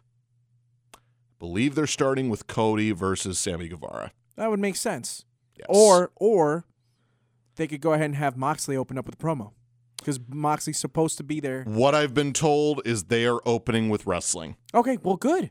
They don't want to open with a promo. That doesn't mean Moxley's not going to cut a promo. I just know I think they're going to start with wrestling. Also, of course, there's the rumor that everybody thinks it's going to be LAX, the teams with Jericho. Sorry, they're not LAX anymore. Whatever they're being called, Bariquas, whatever. I wish they would come up with a better name. Ortiz and Santana. Yes. That's the rumor. We don't know who Jericho's partners are going to be. That's heavily teased, but we won't know until Wednesday. So that's cool. But my number 2 is I like where NXT on USA is going.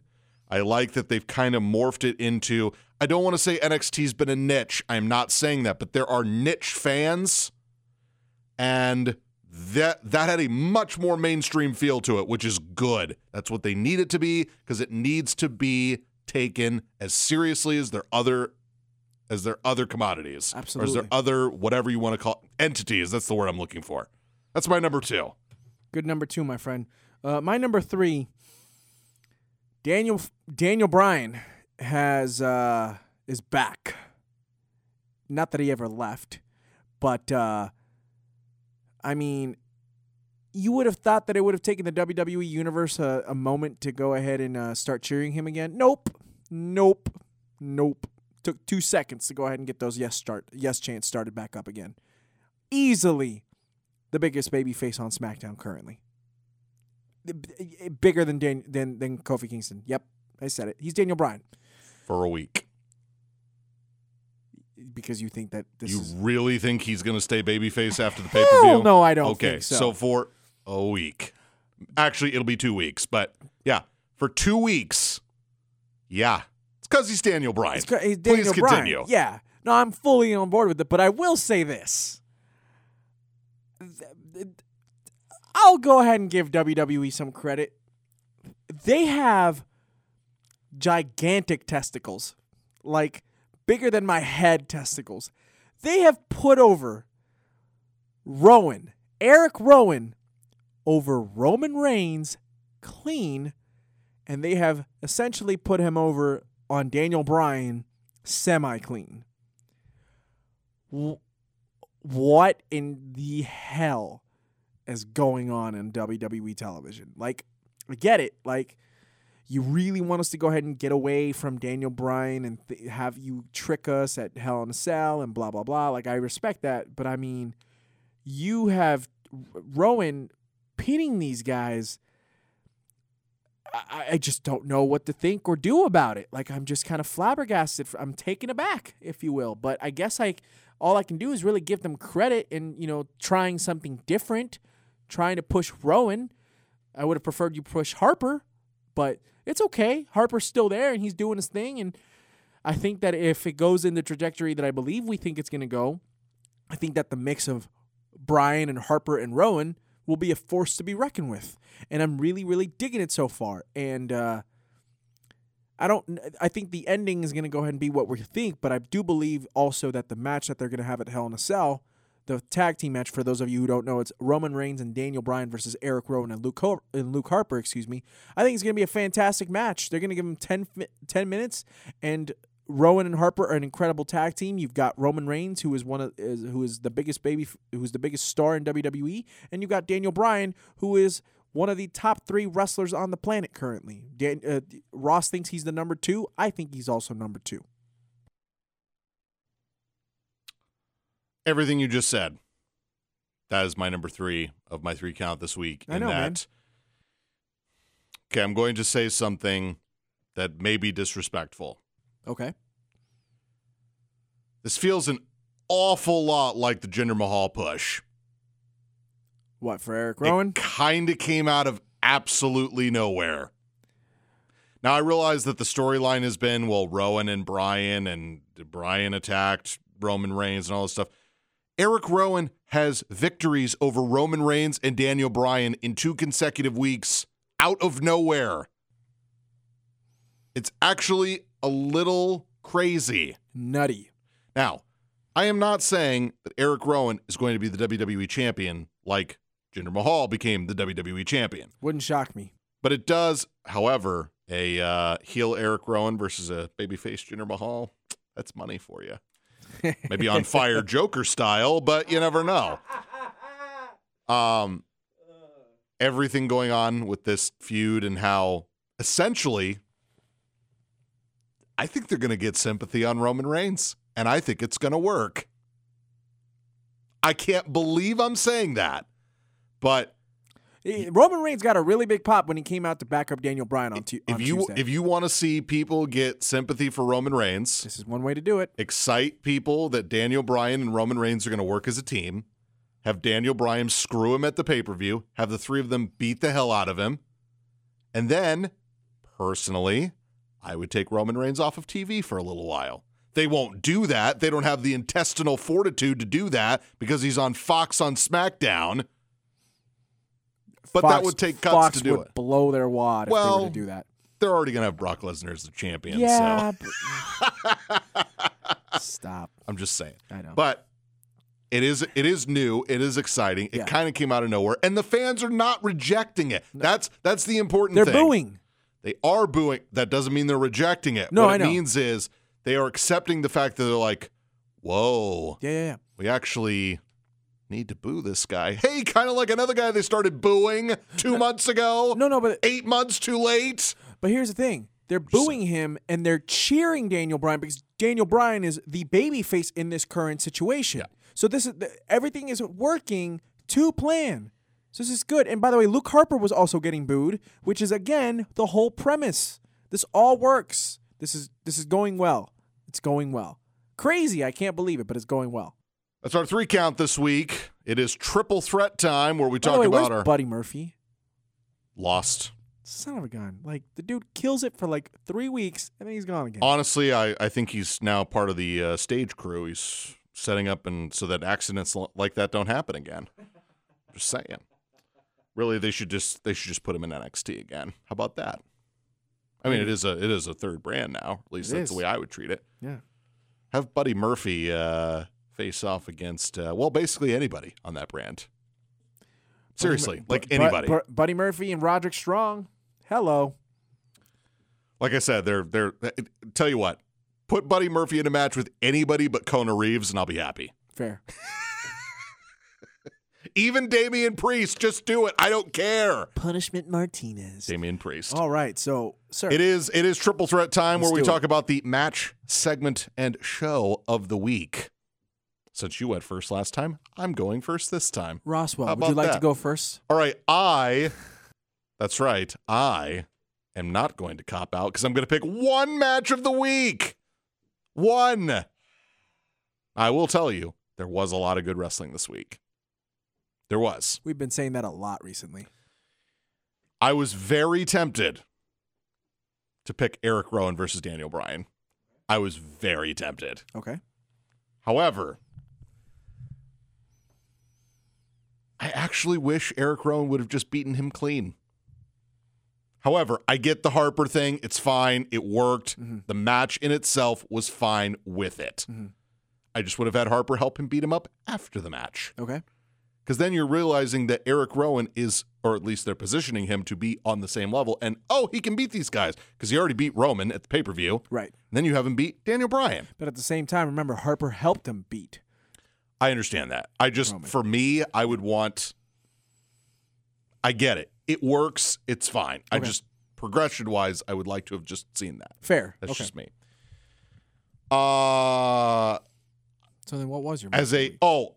I also will tell you that my match of the week was not Matt Riddle versus Killian Dane.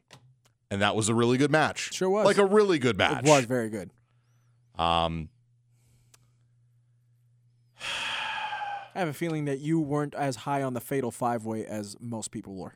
That is correct. Yeah, it was good. It was very weird because I hate matches like that where I have a number one contender where like 3 of the guys have belts. Yeah, that's true. AJ's U.S. champ. It's kind of like, so you're in the Royal Rumble, but you're the U.S. champ. Like, you're not winning. Right. Or you're the IC champ. You're not winning. You're like the tag team champs. You're not winning. To be fair, John Cena won the number one contendership to the WWE title in 2005 as the U.S. champion. I know. He lost it to Orlando Jordan, but still. He's doing it big. Silk the Shocker. Big time stuff. Just saying. Back when he was in JBL's cabinet. Ah, yes. When the Basham brothers. Remember when they threw the spinner belt in the trash and had the detonator? That was hilarious. I do remember that. Man, that U.S. title was good looking. Heel JBL. I realize, say what you want about it. That's still. I am a wrestling god. It's still such a great heel character. I love it. He was My match of the week. He was WWE champion for 10 months. It's crazy. Go ahead. It was longer than that. It was like 10 and a half months, something like that. It wasn't quite, because he won it in June of 2004. And then he lost it at WrestleMania that year. What was your match of the week, sir? I'm sorry, I didn't mean to get you off on that tangent. No, it's okay, because now I need to find out how long JBL was the champion for. My match of the week, I will do this, was Humberto Carrillo versus Angel Garza from 205 Live. Why am I not surprised? Okay, everybody knows that I love Humberto Carrillo. I didn't know that. Okay. I didn't know that. I'm kidding. It took me 2 matches to love Humberto Carrillo. And they're giving him promo time, which is exactly what he needs to become the complete package that he needs to be. Right. So you throw him in with a guy that I've been a huge fan of for years, that being Angel Garza.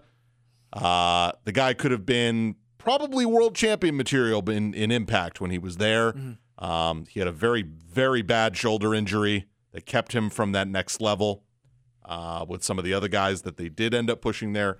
But this was everything you want out of a 205 Live match. Of course, it was given time. It showcased both men.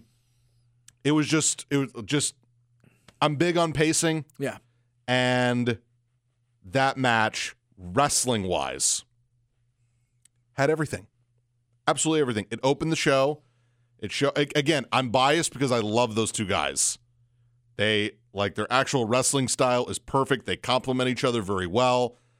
They obviously have plans for both of them. Mm-hmm. I don't know what's happening with the 205 Live division. I don't know if they're just getting absorbed by NXT or if they're just going to show up there and there's still going to be a show called 205 Live. I don't know. It was a great match, and it had everything that I want out of a just wrestling match. Not every great wrestling match has to tell a story. Right. But if you're just asking me what the best wrestling match was this week, it's Humberto Carrillo versus Angel Garza from 205 Live. Fair enough. Good pick. I'm going to echo a lot of your thoughts that there was some great wrestling this week. Before you start, yeah, please. JBL was the champion from Great American Bash of 04, which is June of 04. June of 04, okay. Until WrestleMania 21. So he was the champion for 280 days. What is that, like 9.5 months? Yes. Yeah, nice. That was also during the peak of your boy Triple H reign of terror. It's true. All right, so let me tell you a few matches that I thought were absolutely incredible that are not my match of the week. Fatal 5-Way was very, very good. My wife is texting me, even though she called me mid-podcast. I love you, my wife, but no, you called me mid-podcast. The Fatal 5-Way was strong. Strowman and Rollins was also strong as the main event of Raw. Shinsuke Nakamura and Ali was also very strong on SmackDown this week, as was Fire and Desire versus the Kabuki Warriors. Riddle and Dane, strong. But I'm doing a co-match of the week this week. And one of them is one of the matches that you talked about that you almost picked, which was Daniel Bryan and Rowan. I actually am going to pick it as one of my co-matches of the week because I thought it was very strong. I was totally okay with Luke Harper getting involved. I love the ending of the match in the sense of Roman Reigns coming down and helping him out. Of course, is after the match was over, but I'm going to include it as part of the whole overall segment. The only thing that I have to say about it, and I don't know if this was actually done on purpose, was Rowan going for the he hit 2 Iron Claws to end the match. The first one, he hit it from the outside of the ring into the inside of the ring, and then Daniel Bryan's foot got caught in between the first and second rope, and they couldn't get it loose for like about 25 seconds. And it was kind of scary because obviously it was really tangled up and it was just kind of messed up. But they finally got it out, and then Rowan went ahead and hit one more Iron Claw, and he sealed the deal. And it was a strong match. A lot of chemistry was shown between the two of them. Of course, anytime that you get involved with Daniel Bryan, you're going to have a really good match. Why? Because Daniel Bryan is amazing. How many times do we have to actually echo those statements? So, yeah, that was a very strong match. My other co-match of the week, Ross, let me tell you something, Ross. I really liked Keith Lee versus Dominik Dijakovic this week on NXT. I will briefly interject and tell you that I have not been the biggest Keith Lee fan. Mm-hmm. I may have turned the corner with that match. Probably because their first match had no decisive winner. Right. And everybody was waiting for the rematch. They waited like 6 months to do it. Mm-hmm. It wasn't 6, but everybody knows. It was a couple months. But they waited. Yeah. And everybody was like, okay, they're going to do this match again. Is there going to be a finish? Like, because they actually had a pretty decent match the first time. So if you haven't turned the corner on Keith Lee, that might have been the match to do it for you. It did for me, at least. Right. Please continue. All good. So there was a couple of moments that, first of all, Dominik Dijakovic is an incredibly gifted athlete. The man is, what is he, like 6'6", almost 300 pounds? Something ridiculous. I believe he's 6'7". Yeah, the man is massive. But then Keith Lee, here's the thing. Keith Lee's crazy. 6'2", 390. Picture that for a second. The man hit a moonsault from the second rope flush. No problem. No issues whatsoever. And then my favorite part was he hit a corkscrew as if he were a cruiserweight. Like, I don't know what it is with Keith Lee, and I don't know what it is with Eric from the Viking Raiders. That's awesome, if you ask me. At that size, for them to go ahead and do something that crazy, mind-blowing. Better than any. This was better than Killian Dane versus Matt Riddle. This was better than the 6-man tag to end NXT. Like, the match was ridiculous. So I'm doing a co-match of the week. Keith Lee and Dominik Dijakovic on NXT, and then Daniel Bryan versus Erick Rowan on SmackDown to open it up this week. My segment of the week is everything involving Erick Rowan and Daniel Bryan. The lead up to it, the match was very good. Again, you asked me to pick my favorite wrestling match. The one on 205 Live was my favorite wrestling match. But for the total package, not Lex Luger, the total package of the setup, the match, the aftermath, everything about it, you want to make Erick Rowan look like a monster. You did a damn perfect good job of it. I know that was improper syntax, but the point is that it was really good. If you watch SmackDown for anything, watch that. It's true. Seriously. Maybe not much of anything else, but, you know. That's my segment of the week. Although we are getting Kevin Owens and Shane McMahon in a feud-ending ladder match this upcoming Friday. Wouldn't that be hilarious if Shane McMahon beats him and Kevin Owens goes to Raw because he gets drafted? I don't know what to say. You know what's funny is, Yeah. Somebody actually made the suggestion that Kevin Owens needs to beat him so that way he's off TV, right? Yeah. That being Shane. And then Shane just pops up on Raw. Not even drafted.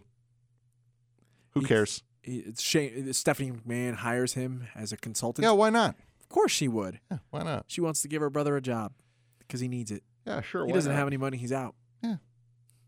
That's what we need. Heel Stephanie on TV every week. That's what we need. I'm totally about having babyface Stephanie back on TV, though. No. Why not? She was great as the SmackDown GM. You want to talk about go-away heat? It's about as close as it gets. I disagree. You disagree with me on a lot of things. My segment of the week is everything involving Erick Rowan and Daniel Bryan. If you want to throw Harper and Roman Reigns in that mix, that's fair, and I accept that. So go ahead. Fair enough. I love that segment of the week. I think it's fantastic. You know what wasn't the segment of the week to me? What was not? Kofi's interview with Michael Cole. I didn't feel enough fire and enough passion out of Kofi for the biggest match of his career. You know why that is, right? Because Kofi Kingston's not a main eventer! Whatever, dude. That was just one thing that I need to go ahead and talk about, and here we go. Kofi Kingston's not a main eventer. That's the best podcast we've ever recorded, besides the fact that P jokes, like Darth Vader. Me throwing you in a pit of gold. Yeah. By the way, the holiday season. By the way, your friend Uciel on Instagram. Shout out to Uciel. That's right. Much love to you, brother. He's coming over to my side here. Yeah, whatever. Right. Listen, I'm starting to view the fact that everybody thinks that Ross is Corey Graves and I'm Byron Saxton. The thing is that Ross doesn't have a Carmella, so Yeah, actually, that's messed up. You deserve a Carmella. You do. Notice how it's just water off my back like a duck. Well, they can't see that because they insert can't see the meme of me with the frog in the water with the cool water. It's good times. I'm just gonna be over here sipping my tea like Kermit the Frog. What's your segment of the week? Okay, it is Carmella winning. It's not easy being pink over there. Fuchsia. It's Carmella winning the 24/7 title, not for the reasons that you think. Everybody thinks that it's like, oh, yay, Carmella finally got over on R-Truth, even though they're still buddies and stuff like that. It is for the complete, utter breaking of kayfabe that happened on Monday night on television on the USA Network between Renee Young and Corey Graves. For those of you who've not seen the segment of Carmella winning the 24/7 championship from R-Truth, watch it. Listen to Renee Young very closely and listen to Corey Graves very closely. This is what they said. Oh, goodness gracious. Graves, this is great. You can now consummate the 24/7 championship. Graves' response, it's too late for that. Live television, folks. Total break. For those of you who don't know, Corey Graves and Carmella are dating currently outside in real life. They're probably on a date right now somewhere in California. That being said, there are rumors that Corey Graves cheated on his wife with Carmella. The fact that this got thrown out on live television is crazy to me, especially considering the fact that Corey Graves, the character, is infatuated with Mandy Rose and Alexa Bliss. I don't know what to tell you. I thought it was hysterical. I thought it was I can't say it was a great piece of television, but it was definitely a memorable piece of television. And it was my segment of the week for all the wrong reasons. I was going to go my typical route and say that 205 Live was the show of the week because it did have two amazing matches in it. By the way, huge shout out to Oni Lorcan and Danny Burch, who worked twice again. I love these. Remember, I was like, where's Burch? I've missed you, Burch. He was in UK. He showed up and wrestled twice with Oni Lorcan this week. He was first of all in San Francisco for 205 Live. Yes, he was. And then they flew over to UK. So Lorcan and Burch wrestled Nice and Gulak in a really good tag match. And they won. Please go out of your way to watch 205 Live because you get to see Carrillo and Garza and then that tag match. Yeah. Stellar. Yeah. However, I will be fair and tell you the show of the week this week was NXT. It was. The Keith Lee Dominic Dijakovic match was a very welcome opener. Mm-hmm. I will give you that. I did not expect that to open the show. I did not expect that. Thought we almost had a problem. Sorry about that. All good. Thank God we didn't. Thanks for saving the day, brother. So we had Keith Lee and Dominik Dijakovic in a match that was given time to open the show. Right. We saw Dakota Kai come back. That was cool. We had the Riddle-Dane match. That was great. You got to see Rhea Ripley, who is going to be a big part of this women's division on NXT. She's been over in the UK. Of course, we got to see Birch and Lorcan. They faced a team that doesn't matter, but seeing those two men wrestle is never a bad thing. I thought they had their match at NXT UK. They may have wrestled at UK, but they also wrestled at NXT this week. Oh, okay. They wrestled Parker and Martel. Oh, okay. Doesn't matter though. They were great. It's still a good squash match for them. Yeah. And then of course the Kushida, Breeze, and Fandango, because the Fashion Police were his mystery partners. That was kind of weird, but they still had a really good match with Wolf, Eichner, and Barthel. So it was kind of the total show. Oh, I forgot that Cameron Grimes also wrestled, because apparently they're getting him over in a weird way, him winning like 2-minute matches. I don't know what that is. But Cameron Grimes did wrestle in Impact. It was a total show. I really loved the presentation. I loved the Undisputed stuff at the beginning, holding all the belts. Mauro Ranallo is just a G. I love him. I wish he was on main television. Del Peso Cena. I love him. Mamma mia! I really hope I get to see another boxing match with him calling it on Showtime. Oh my God! Can you imagine Deontay Wilder and Tyson Fury being called by him? Please book Mauro Ranallo for that match. Please. Actually, when is that fight? If Deontay Wilder wins in November, it's supposed to happen in February. Please book Mauro Ranallo for that fight in February. Well, it should be on. Well, here's the thing, because Tyson Fury fights on ESPN, but because this is a big, massive world title match, it should be on Showtime. Should be. Please book Mauro Ranallo for that fight. And also, since I haven't said it all show, push Braun Strowman immediately. Even if it takes Mauro Ranallo doing it, I don't care. That's my show of the week. It's NXT. It was a great show. Yeah. You know what? I really liked SmackDown, but it wasn't my show of the week. But I will say that SmackDown had a couple of good things going for it. Again, Nakamura and Ali, Bryan and Rowan, everything involving Roman Reigns and Harper in that. I just feel like it should have gone off with more of a bang, considering it was the last episode on USA. So that it was kind of sad, but it is okay. It's all good. I know this isn't part of the show, but Otis and Mandy Rose, just gold. For those of you who don't know, Mandy Rose is on the cover of Maxim Australia this month, and Otis is more obsessed with Mandy Rose than Corey Graves and Ross are, and it's hilarious. And so some of the backstage interactions between the two of them are hysterical. And then, of course, you had the great segment, or the strong segment, I should say, of Kevin Owens and Shane McMahon finally booking themselves into a feud ender for the ladder match. And you could just see Kevin Owens getting his heat back in a good way, and I'm really excited for that. I think that match is going to be a really, really strong match next Friday, because Kevin Owens is the man, and Shane McMahon loves to go ahead and jump all over the place, and he's going to make Kevin Owens look like $1 million. He really is. Not that Kevin Owens needs it, but Shane McMahon's going to do all kinds of crazy bumping for him, and it's going to be great. But NXT was definitely the show of the week. I can't agree with you more on that. Again, I just stated Dominik Dijakovic and Keith Lee, Killian Dane and Matt Riddle, the 6-man tag between Kushida and the Fashion Police and Imperium. That was my first time ever really seeing Imperium, because I don't get a chance to watch NXT UK. And guess what? They were fantastic. Walter is the freaking man. I know he wasn't in the match, but he beat the crap out of Kushida at the end of it, and he's the freaking man. Dakota Kai, I mean, I'm indifferent to her, but she seems cool. And Rhea Ripley is the freaking bomb. Rhea Ripley... Once Shayna Baszler is done with Candice LeRae, and I'm not saying that Candice LeRae isn't awesome, because she is. She's great. But Rhea Ripley and Shayna Baszler is where the money's at. That's the money feud for the NXT women's division right there. But yeah, NXT show of the week, and really looking forward to them getting a full 2 hours next week on USA. That's going to do it for this show. We're going to do a programming note once again. Yeah. So here is what's going to happen. We have Raw, and we also have AEW Dynamite. we have NXT, and we have SmackDown on Fox. Also Impact.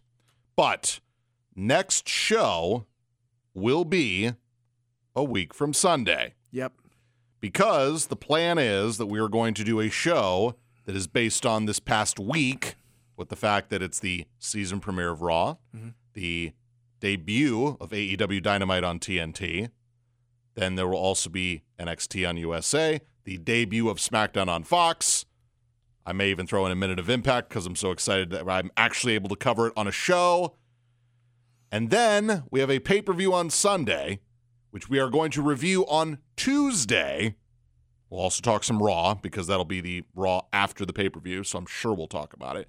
And then from there on out, other than pay-per-view weeks where we may have to get creative and we'll cross that bridge when we get there, especially since Saudi Arabia we're not watching live because I'll be at work. I'm sure you'll be at work too on those days. So we'll figure it out. The point is, this is our final Thursday show. It'll, of course, be dropping on Friday. Our next show will be a week from Sunday. Then we'll do our review of our new time slot on Tuesdays to cater towards the new schedule. Final thoughts before we go, Ross. How excited are you for this upcoming week?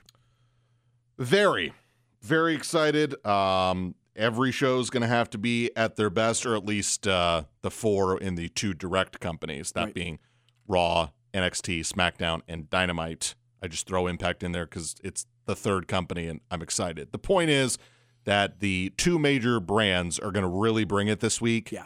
And oh my gosh, the cards for NXT, Raw, and SmackDown are jacked, stacked. Oh yeah, to like the gills, man. Oh, this is insane. So I'm very excited. I don't want to get overly excited because a lot of times when you get overly excited about a lot of things, it tends to disappoint. True. So I am expecting them to be at the top of their game. Yep. I am expecting that at least Dynamite and SmackDown, not saying Raw and NXT aren't going to be good because they will be good, but I expect those shows to be good. Mm-hmm. I expect SmackDown and Dynamite to be ace. I agree. So for those of you who don't know, SmackDown has the main event of Brock Lesnar versus Kofi Kingston and a ladder match between Kevin Owens and Shane McMahon and Charlotte, and Raw Women's Champ Becky Lynch versus SmackDown Women's Champ Bayley and Sasha Banks.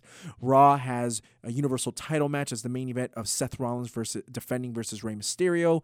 NXT has 3 title matches this week. They have the NXT Tag Team titles being defended by the Undisputed Era versus the Street Profits in their rematch. And then you've got Shayna Baszler versus Candice LeRae for the NXT Women's title, and their main event is Adam Cole defending his NXT Championship versus Matt Riddle.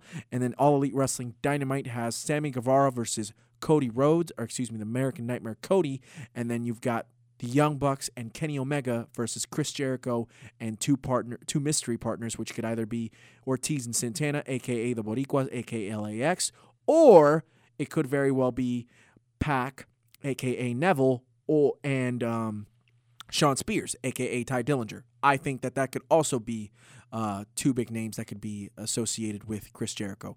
That being said... Also, is the first women's title match on that show too? What is it? Rio versus Nyla Rose? Nyla Rose, excuse me. Yeah, so that's also going to be on AEW Dynamite. Jack shows. This is the most important and biggest week in the history of professional wrestling, and the Double Turn podcast is going to give you so much freaking content, you won't know what to do with yourselves. You're going to be pooping wrestling. You're going to be barfing wrestling. It's going to come out of your nose and your ears and potentially your eye sockets. You might even piss it just like you do excellence. Gosh darn it. This has been the J-Man. Boss Ross is ahead of me. Double Turn Podcast on Instagram. The one and only J-Man19 on Instagram. Boss Ross TDT on Twitter.